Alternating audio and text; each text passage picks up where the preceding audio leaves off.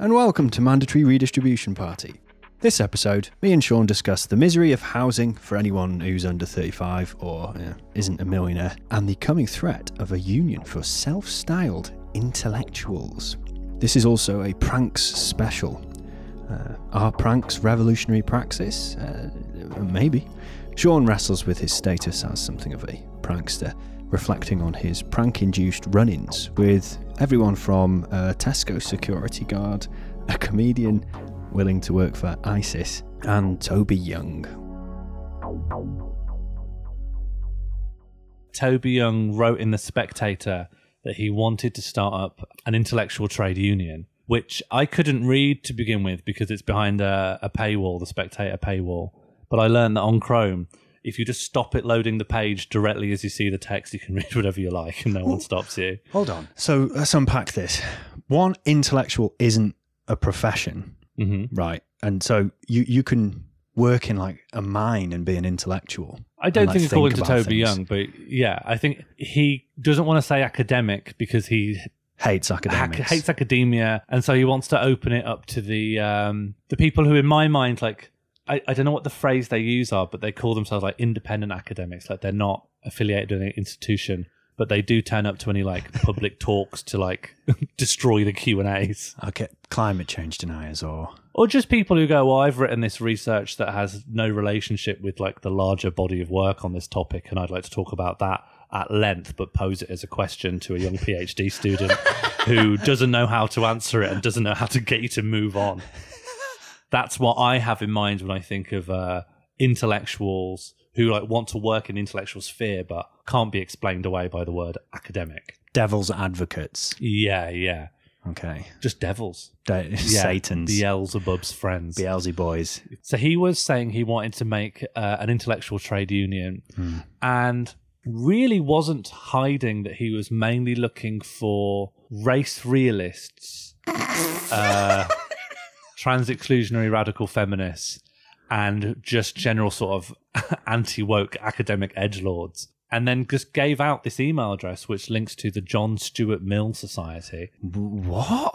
I think he uses it as a personal email address, but it's just the JS Mill Society, which... Is it like Toby or Toadmeister at johnstuartmill.com? No, it's John Stuart Mill Society at gmail.com. Like it hasn't even got its own URL. But when he emails you back, it's just Toby Young and it shows his face on it. So it's clearly not an organisation if he stuck his own personal profile picture. I love it. I reckon Mill would be on board with this. JS Mill would be a turf. That's a whole other segment to unpack, I reckon. No, I'm derailing you, bud. Continue. So I thought, well, why not just drop a line to this email address and see what the red lines would be to join in? So I used my own name, my own personal email address. I thought I won't even hide it so much that I can't even just be looked up. You're pretty much on the first page of Google, because I get my first page of Google some wrestler, and I'm on there. But if you Sean Morley, well, actually, my namesake is a more famous wrestler than your wrestler. Oh, what? Your wrestler's absolutely fucking no one. My wrestler is Val Venus. Oh, Sean Morley is the real name of Val Venus, who actually spans 3 corridors of the online community, because as well as being an actual wrestler that's still wrestling now, okay, and an ex-porn star, wow, which pushes him up the SEO again, he has gone mad into cryptocurrency. He's become one of the big cryptocurrency figures in American wrestling. So if Toby gave you a cursory Google, he's going to come up with this libertarian crypto wrestler, porn and he'll be man. like, "Yep, this is exactly who we want on board." Yeah, Perfect. yeah, the Bitcoin Perfect. throwdown. So I said, in fact, I can read out. I'll just read out the email. Go for it. So the email I sent to the John Stuart Mill Society was, "Hello, I've just finished reading your piece in The Spectator regarding the creation of a trade union for intellectuals. I'm emailing away from my academic email address for reasons that I hope are obvious. I've been the subject of a lot of flaming in the blogosphere recently. Flaming in the blogosphere. For my views on the relationship between chemtrails and gender reassignment surgery. And I wonder if I'd be able to take some refuge in your new trade union. As many others have done before me, I wish only to promote good faith discussion without succumbing to the stentorian outcry of the Twitter Stasi." Which is a term that I've hyphenated to make like a single new word. Oh, nice. Yours, Sean Morley. I just thought I'd just use my real name, because why not? Yeah. It makes it better if it tricks him. Yeah. And that was 5 days ago. Okay. And then last night at 11:30 at night, I don't know who. Friday night at half 11. Friday night, 11:30 at night. Fucking I got a hell. reply. And it's Toby Young. Like, it's actually his profile picture. Because you know how you have an email address, but that email address can be associated with a username. Mm. I got a reply from Toby Young.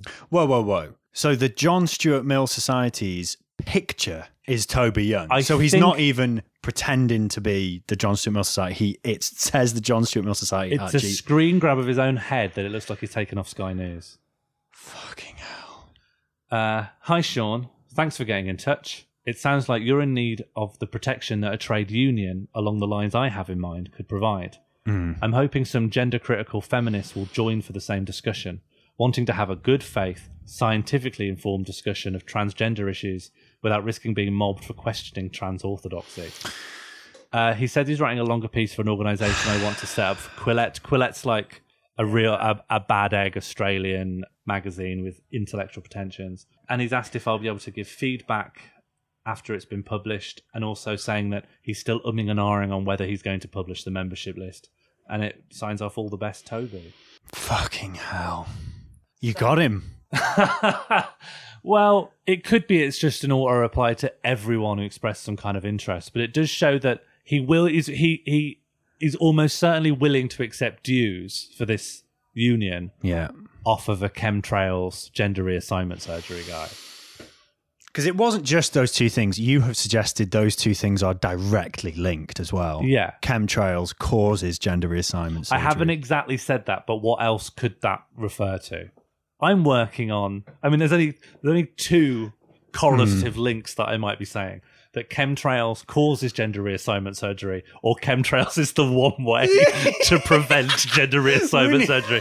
If you want everyone to remain cisgender, we need more chemtrails. We need fucking jets to That's what spray. chemtrails are for, to keep you within the boundaries of your assigned gender. I want to unpack this trade union a bit.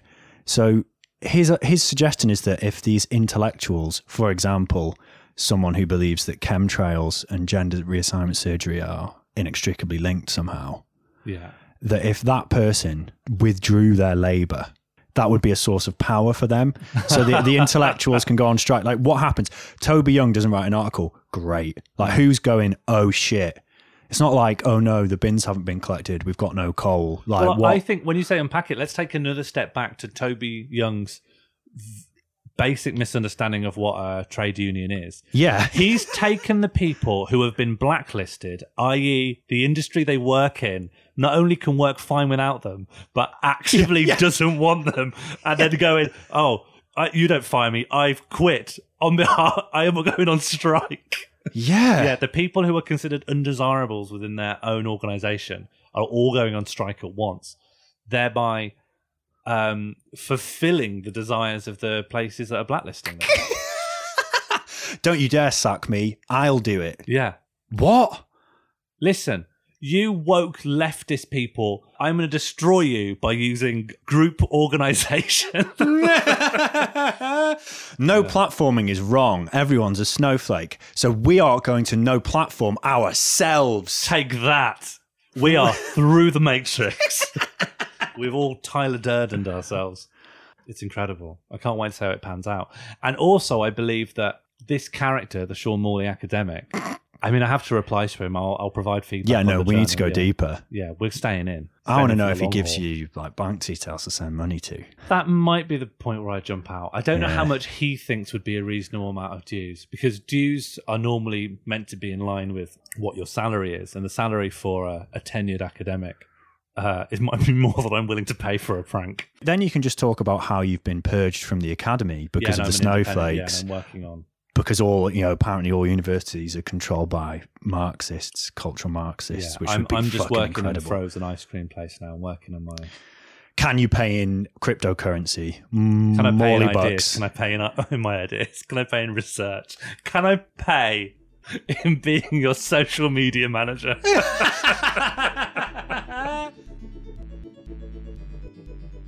I've always been ill at ease with the idea that I might be a prankster. Although I admire their antics, the hallowed halls of the pranksters never felt like a suitable resting place for my mighty and indestructible bones. And yet it's hard to find another term to describe the many occasions where I've flippantly and impulsively lied and then committed to that lie for an unhealthy and destructive amount of time. Such as when in 2015 I spent a month convincing all my friends and family I had a show commissioned on Channel 4, culminating in the launch of a live-streamed launch party in which it was revealed that our production company had wiped all the show data due to a misinterpretation of New Labour's 1998 Data Protection Act. There was once a time when I used to post a lot of fake gig listings to online professional comedy Facebook forums to see if there were comedians that would apply to any gig provided there was a price tag attached. I tried listing gigs that were demonstrably unsafe, could explicitly catch fire, gigs in barns alongside livestocks which would be hell to perform in, and comedians invariably were up for it.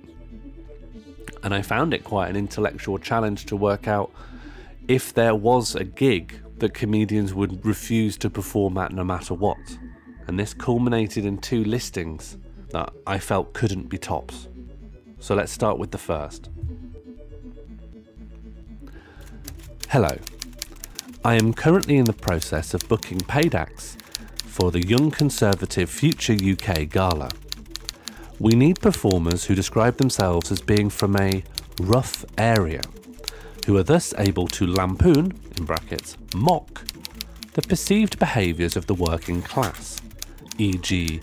irresponsible fecundity, poor vocabulary, and wearing sportswear as casual wear.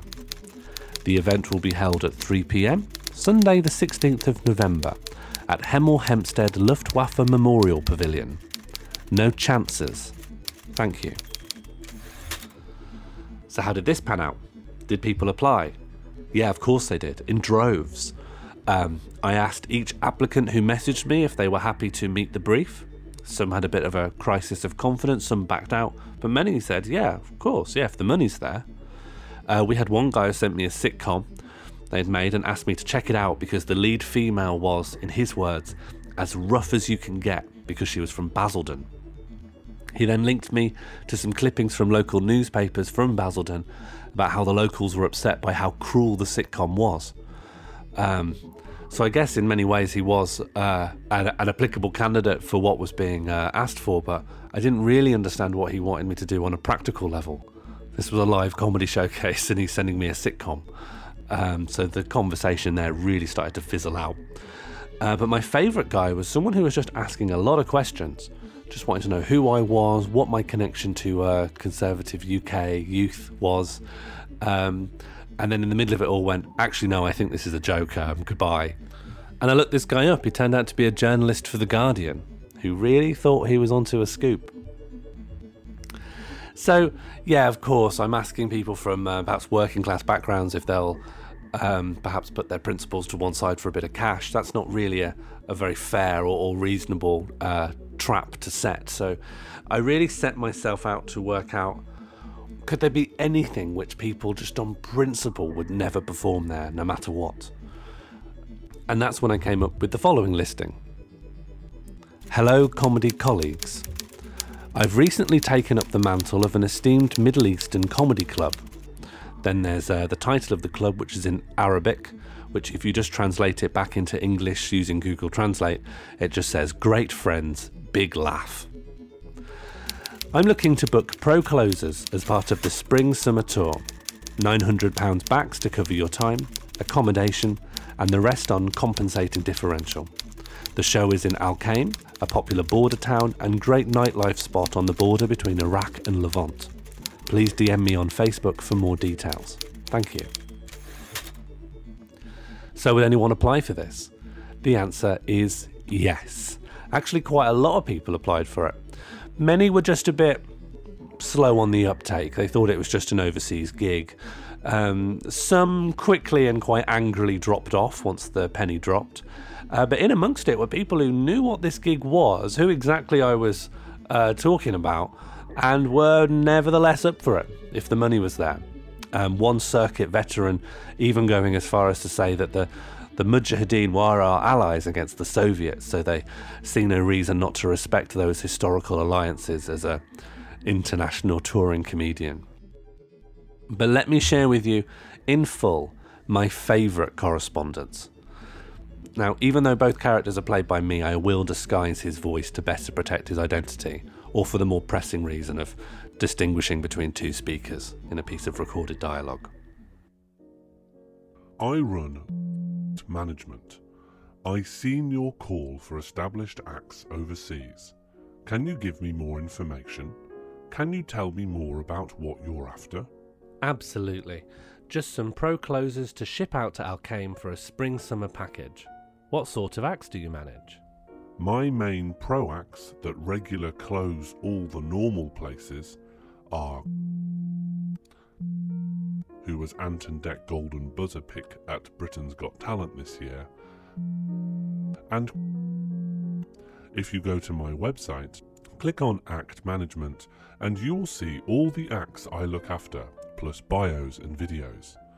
I can get hold of other acts if you're looking for a booking agent. This sounds great. I can't sign off on anything now as I have to run booking decisions past my co-financier, Abu Bakr al-Baghdadi.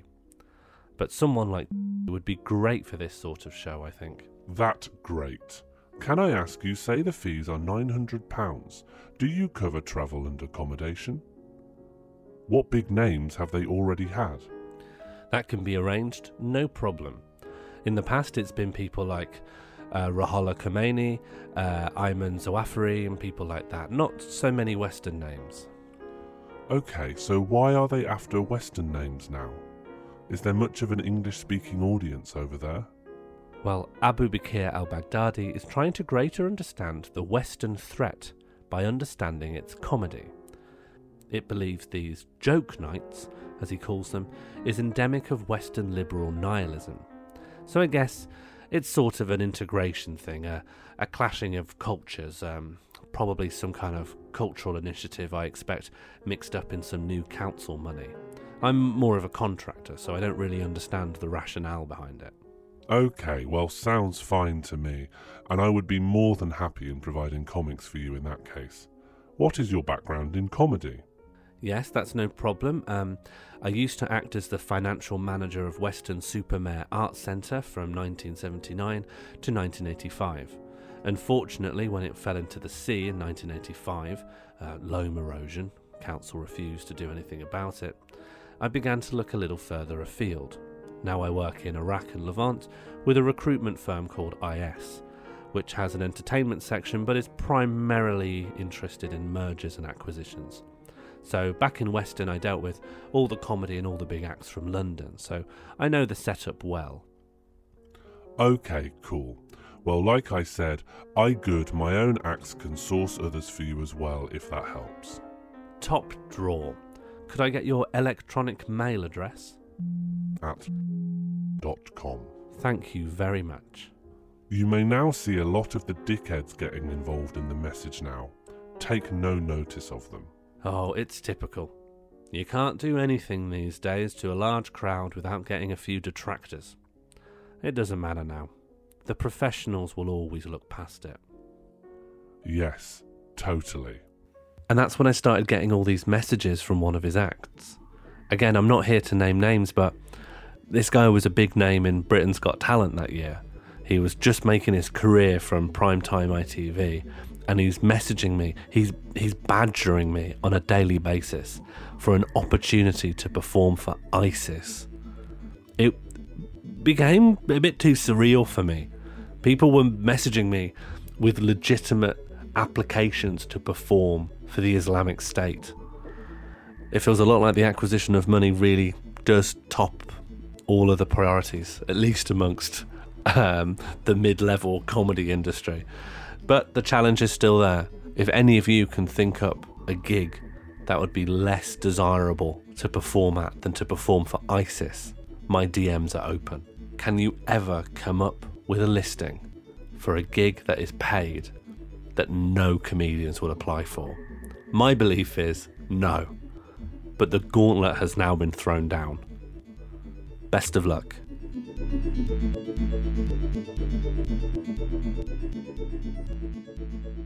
My bed touches 3 walls. It's not a single, it's not a double, it's a single and it's a single 0.5. I can't picture how a bed can be in a place that touches 3 walls. You open the door to my room. Okay, I'm in the room. On the left-hand side is a wardrobe. Uh-huh. On the right-hand side is just some wall. The corner of the bathroom where the bath is. Yeah. If my room was a square, it would poke into it. But my room is an L shape. Oh, you've got an L. Kind of an L. Even an L doesn't explain how.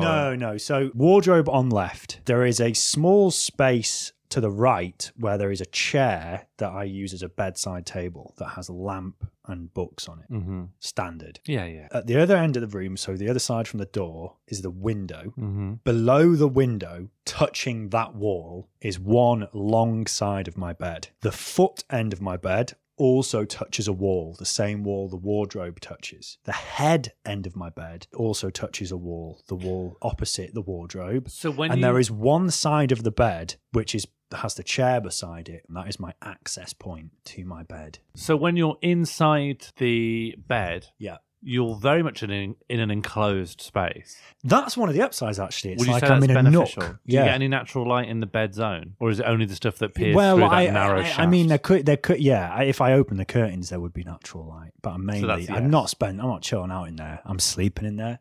I'm getting out. So it's kind of pod-like, womb-like. It's one level up from like a businessman's Tokyo pod. I was immediately thinking about those incredibly small personal domiciles that they have in Japan. Yeah, no one's sleeping above me in a drawer. It's not like I pull out a drawer and there's a Tokyo businessman in it. Well, even like coach hotels you've got in Japan, and you've got like the pods and stuff, and I think also like there's airlines that let you live in this tiny cabin. It's not like a luxury cabin. We're again talking about pods, but also there's like these personal living spaces you can have, like these micro apartments, which are smaller than anything I've ever seen as a proposed individual house. Like even when we're talking about in like America and Europe, like millennials living in these converted shipping containers, these things in Japan, which often foreigners have to get. The video I was watching about it, you can find yourself in a position where your visa doesn't last a year, right? But a lot of landlords want to let you anything require a year contract. So these micro apartments, you could never spread your arms out fully wide in them. They are maybe about 6 feet long, and you've got one place to wash yourself. You can't see or even access the sink and the toilet at the same time because they both sort of fold out of the same wall, and you sleep on like a mezzanine above the living room, and a living room is just the size of you like sitting cross-legged on the floor, and then you've got one small kitchen counter, which is also, I think, your entry. Do you think, because some people are proposing that shrinking living sizes is the only way to allow millennials to own their own property, just we have to sell properties that are uninhabitable, and then people can get on the property ladder by having one of the lowest value properties going. Just fuck the property ladder, right? There just needs to be massive regulations, ban buy-to-let landlords. If you want just a basic social democracy reform, I think on Karl-Marx-Strasse in Berlin, the state or city government just bought a whole bunch of apartments off landlords because they were pushing the rent too high. Just even basic social democracy, just rent controls and council or local or whatever the democratically accountable thing is. You know, you don't elect fucking landlords, you do elect the council. So yeah, sure. it'd be better for them to control these things because they're democratically accountable. It's a problem because on a really one very basic level, why fewer young people are Tory is because home ownership invests you in capital, because then you've got an investment. Because you have capital and you don't want it to decrease in value. Yeah. Exactly. You're interested in, you think, oh, because I've owned this for 5 years and I've painted it cream, that means it's now worth £20,000 more, even though you've done nothing to it. People do like a boomer millennial thing, but you know, everyone's like, oh, the only way I'm going to be able to buy a house is if my parents die. That's only true if your parents fucking own the house in the first place, right? If your parents have something to give you, there's so much dialogue around, oh, during your lifespan, you'll eventually have this point where you hit an inheritance. Some people's parents are like flat out broke. My mum's got nothing to give me when she dies. And also, like, my partner's mum's not got a lot to pass on either. Yeah. Same. Like, I'm fucked. Yeah. This idea that there's one point where I just hit it big and I just got to stay alive until then. Yeah. Are you aware of, in America, there is a practice of people buying firearms and firing the guns into the sky at night to keep rent prices down? That's praxis. That's I didn't know about that, but that's fucking amazing. Because it's cheaper to invest in the guns and the bullets than it is to pay the increase in rent. Yeah, amazing. Yeah. That is like proper anti-gentrification moves. Yeah. Well, and bringing it closer to the UK, I can't remember if it's Bristol or Brighton, and even though they're really different places, just because they share a slightly similar name, I keep mixing them up. Both of them are having the same problem where young people are being priced out. Oh, they're mega gentrified, aren't they? Brighton more so in my experience. And so one of them has like an internal movement, and it's just sort of I don't know to what point it's like a meme and to what point it's actually like a grassroots movement, but it's called like, let's make this place a dump again. By allowing this place to look clean and nice and desirable, we're being priced out. Why don't we just squat around and fuck it up and like knock shit over so we can still live here? It's worth maybe getting an ASBO if you could still have a house. If things look ugly and undesirable to upper middle class people, that's the key. I can continue to live in a property near my job. But then even places that are fairly grim, like Ancoats by Frog and Bucket in Manchester, pretty grim area, but they've like redeveloped it. Yeah. And Urban Splash, who are this like huge development company that have these, they present themselves as having elements of like affordability, and they're building like 2-bedroom terraces in this area. That's like, there's fuck all that, like it's near to town, but there's fuck all in it, other than like a tram stop and a canal people get pushed into. Yeah. For like £450,000 for a 2-bed terrace. Wow. Manchester's going like London 2.0 because of they're building that high-speed rail thing. They're putting up luxury flats. But these luxury flats aren't that nice. I have seen the interiors of these luxury flats, and I've also seen the interiors of council flats that are in the middle of city centres. I would rather be in the council flats because at least there's fucking stuff around. Often council flats are built with a municipal idea that there are public services around. Or if they aren't, the council has, depends on what city you're in, I think this might vary, but councils have an obligation to put on stuff so that you have services, including like healthcare. Like there needs to be like gym facilities somewhere nearby so people can stay healthy and fit, and they put on all these special access stuff. Whereas if you're in a luxury flats are just J.G. Ballard's high-rise. Like, there's nothing going on. But council flats, like, have this sometimes kind of sterilized city council-style version of forced community. Better that than just this a la mode, everything's a wipe clean service luxury flat where the developers just plonk them wherever there's affordable land. There might be fuck all around. Oh, I've got pals that live in those, like, luxury flats. The rent's crazy. You're talking, like, North Manchester, 2-bedroom flat, $950 for 2 people, which isn't, if someone listens to this in London, they'll be like, that's a pennies. Well, up here, that's above average. Yeah. So back off. The flats are quite small. They haven't got proper radiators. They've got those shitty electric heater things, which are really inefficient. Yeah. Say there's like 4 towers. They're in a weird, like gated community. There's like loads of security fences, like you're going into Jurassic Park or something. Because they've built them in areas that were quite rough, I guess. So they've gated them off. So that adds this like creepy, horrible element. Better to build that stuff up than across. You know, we can't build Attlee, era when Nye Bevan was the housing minister. We just built out, we built estates. Yeah, but they're like amazing. Like the Attlee era council houses. If you try and buy one of them in Manchester now, that's going to be 200, 300 grand. We need to bring back the Quaker industrialists who are all setting up sweet utopians. factories. Yeah. We need the Quakers to come back, have a second industrial revolution, and they invent a whole new industry based around confection. That would bring it all back. Yeah, man. Yeah, we've put you all in the tiniest pods we can, and we're bringing back Turkish delight. Oh, man. They were trying to get people off the booze, weren't they? By getting them onto the sugar. Didn't realise the sugar was a horror show as well. I would say sugar is doing worse to the UK than booze. Oh, mate, I love a bit of sugar. I love a sugar high. Sometimes I'll just, like a 5-pack of donuts that you can get for like 80 pence. What's your favourite flavour? Depends on my mood. I love all three.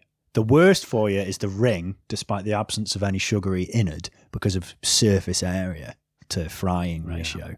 I love a custard, but the jam is probably my go-to. There was a while where Tesco would do apple. Oh, what? And then they're gone again. They've just gone. Oh, my God. That sounds amazing. I found them in the big Tesco in New Street in Birmingham City Centre.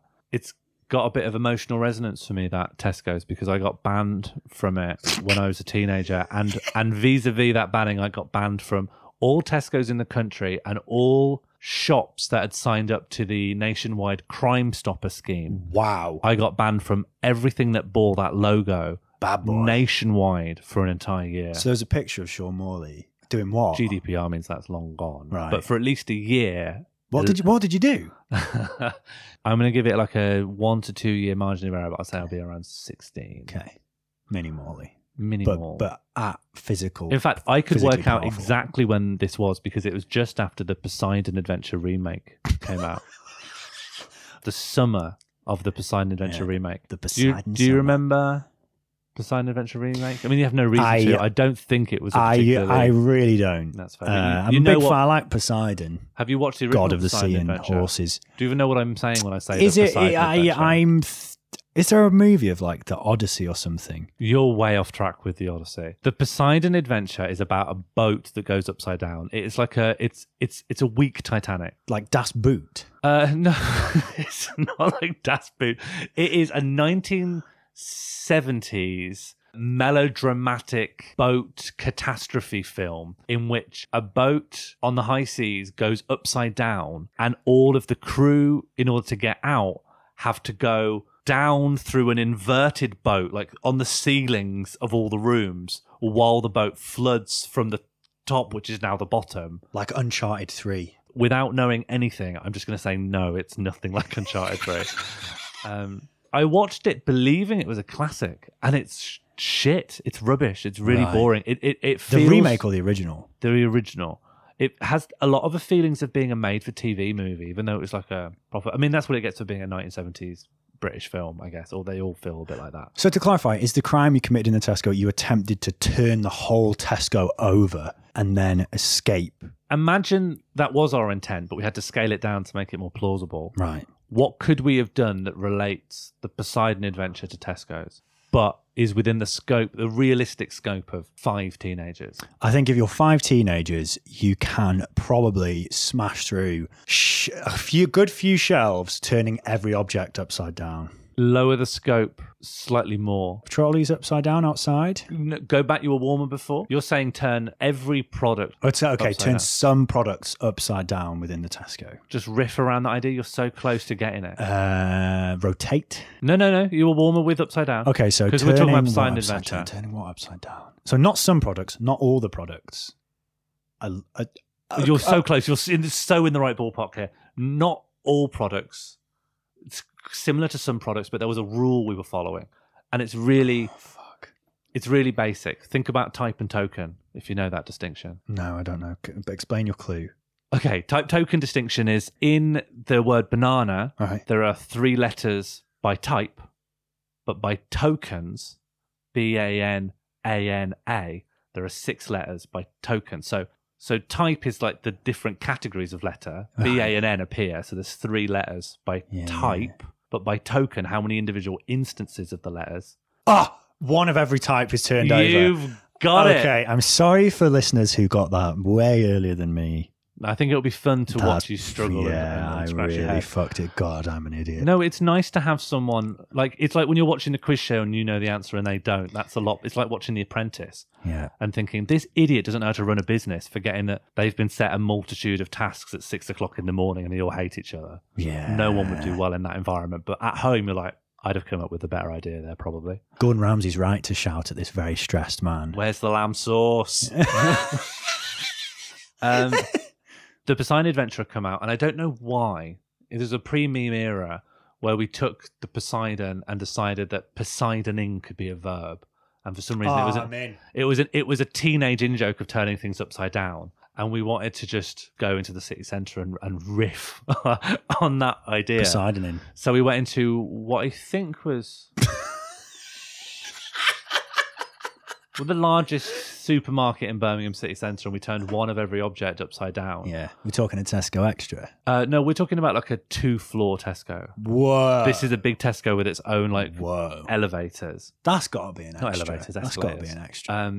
And then we were doing it thinking like, I don't know why we're doing this. This is just a waste of time. But then the security guards called us into the back office. Shit. And we were thinking, hang on, this isn't an anything-able offence. What do you mean you got called on the tannoy? I don't remember. They must have been able to round us all up. And then all of us were brought into the back room. I don't think there was like an announcement. So if there was an announcement, I think I would have bolted. Yeah. Someone must have just come and got us.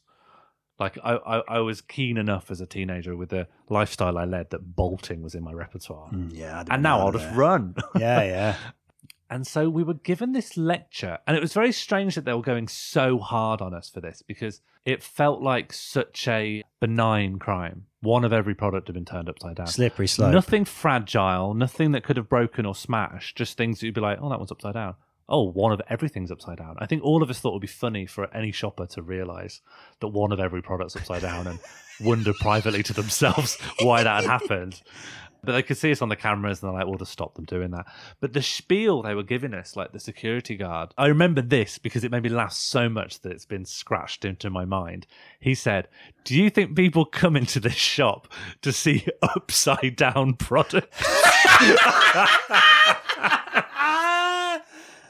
Yeah.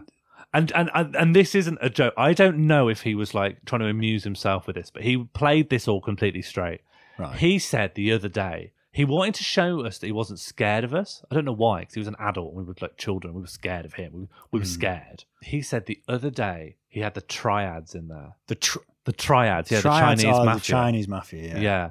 And we were sort of close to Chinatown. But I mean, he didn't. Why would the security guard for Tesco's have cornered the triads? Are the triads in Birmingham? Yeah, they are. Okay, Yeah, right. the triads do operate.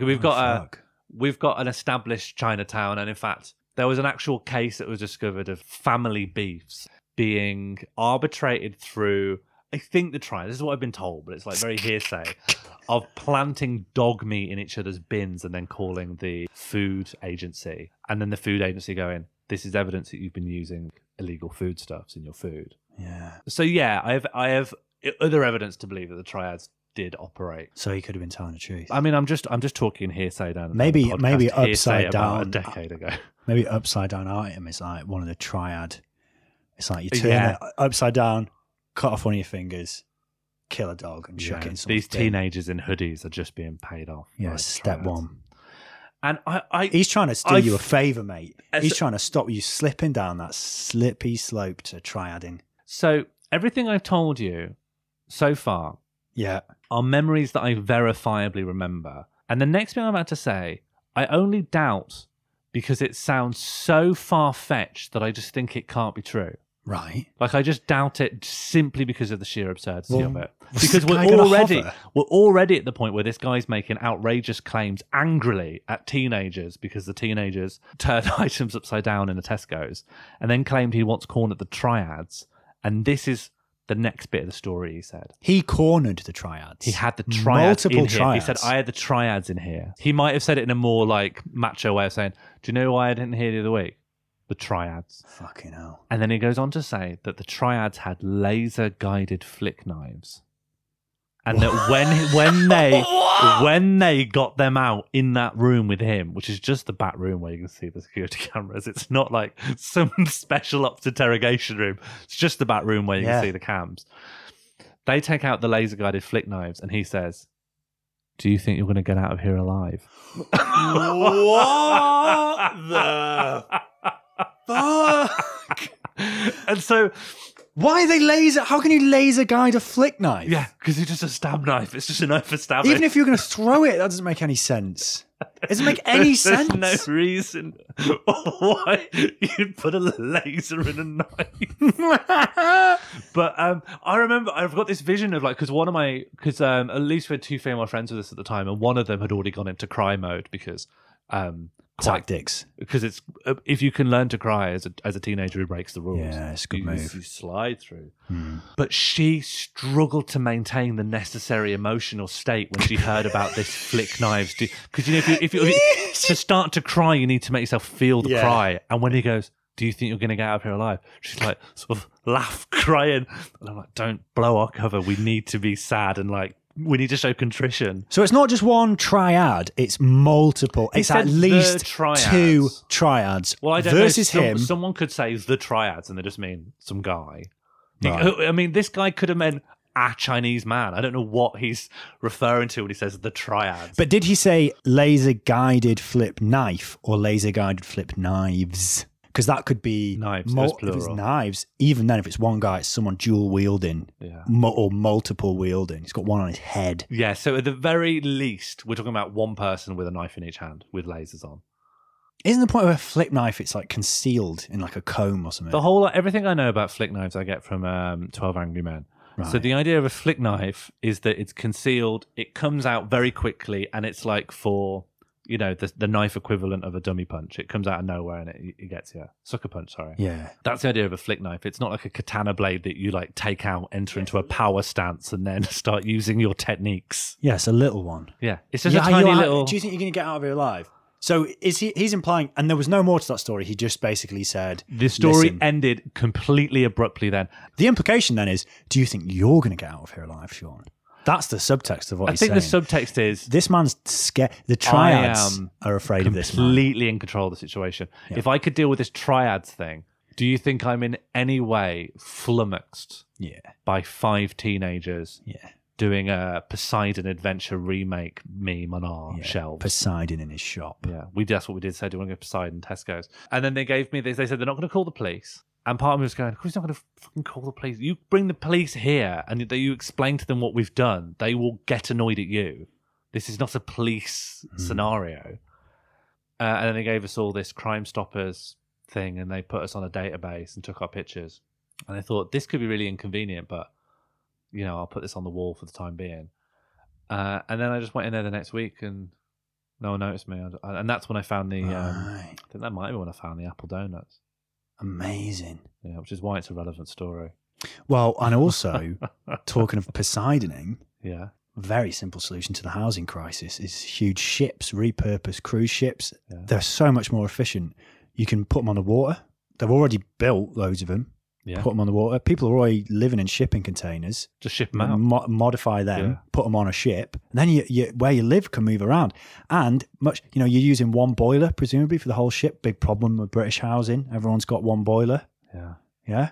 Communal cleaning stuff. We don't need one lawnmower for every house. We need a couple of lawnmowers for the street. Well, you don't need a lawnmower on a cruise ship. Sorry, that was a terrible example. Vacuum cleaner. Well, you could have a lawn on the top of a cruise ship. You could have like an allotment. I mean, you could go outside and suck the top layer of foam off the sea.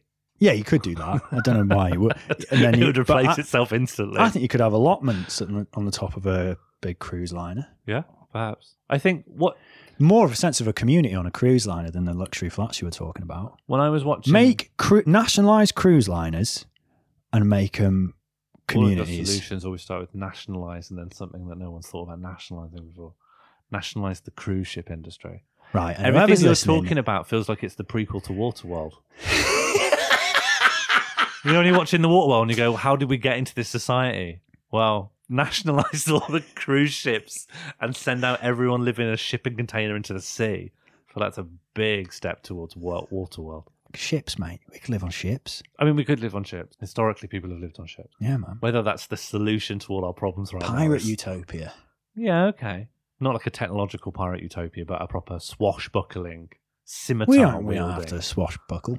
I wouldn't like to swashbuckle. I mean, if we're all pirates, we're just living in the Wild West then, but on the sea. You are putting yourself at risk of being Poseidoned if you're living on a boat. Like, you can't Poseidon an atelier, a council house, or luxury flats. I'd say the best thing to say towards a house, and probably the main reason we live in one, is that no one as a prank will invert it. What we need to Poseidon is the system. Imagine waking up, your house is upside down and like someone's filming it for YouTube. Like it's you being punked. Shh, shh, look, this guy doesn't know we've Poseidoned his house. Look, he's going to wake up. Beep, beep, beep, beep. Oh, fucking hell. oh. Except the pilot gets decommissioned straight away, because if you do spin someone's house around when they're in it, they will die due to furniture falling on them. It is 100% fatality rate. Imagine you were in this room, we span it around, and that meant that all the wardrobes and all the anything not tied down, that will just tip. Everything will go into one corner and fall onto you. You will die. If I was in, because then my bed touches the three walls, it would just immediately flatten me. like the rat trap that Jill gets in Resident Evil 1. Yeah. Just bang. You'd be like in an elevator that suddenly stops. You'd be in bed and the bed would just push you into the ceiling.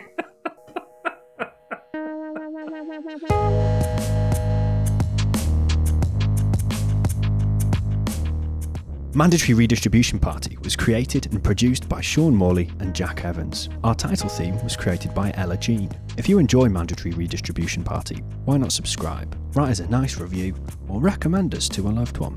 Oh, thanks. If this episode has radicalised you towards pranks or similar hijinks, please do so responsibly, and don't mention me or Sean to any really hard security guards and or cops. Cheers.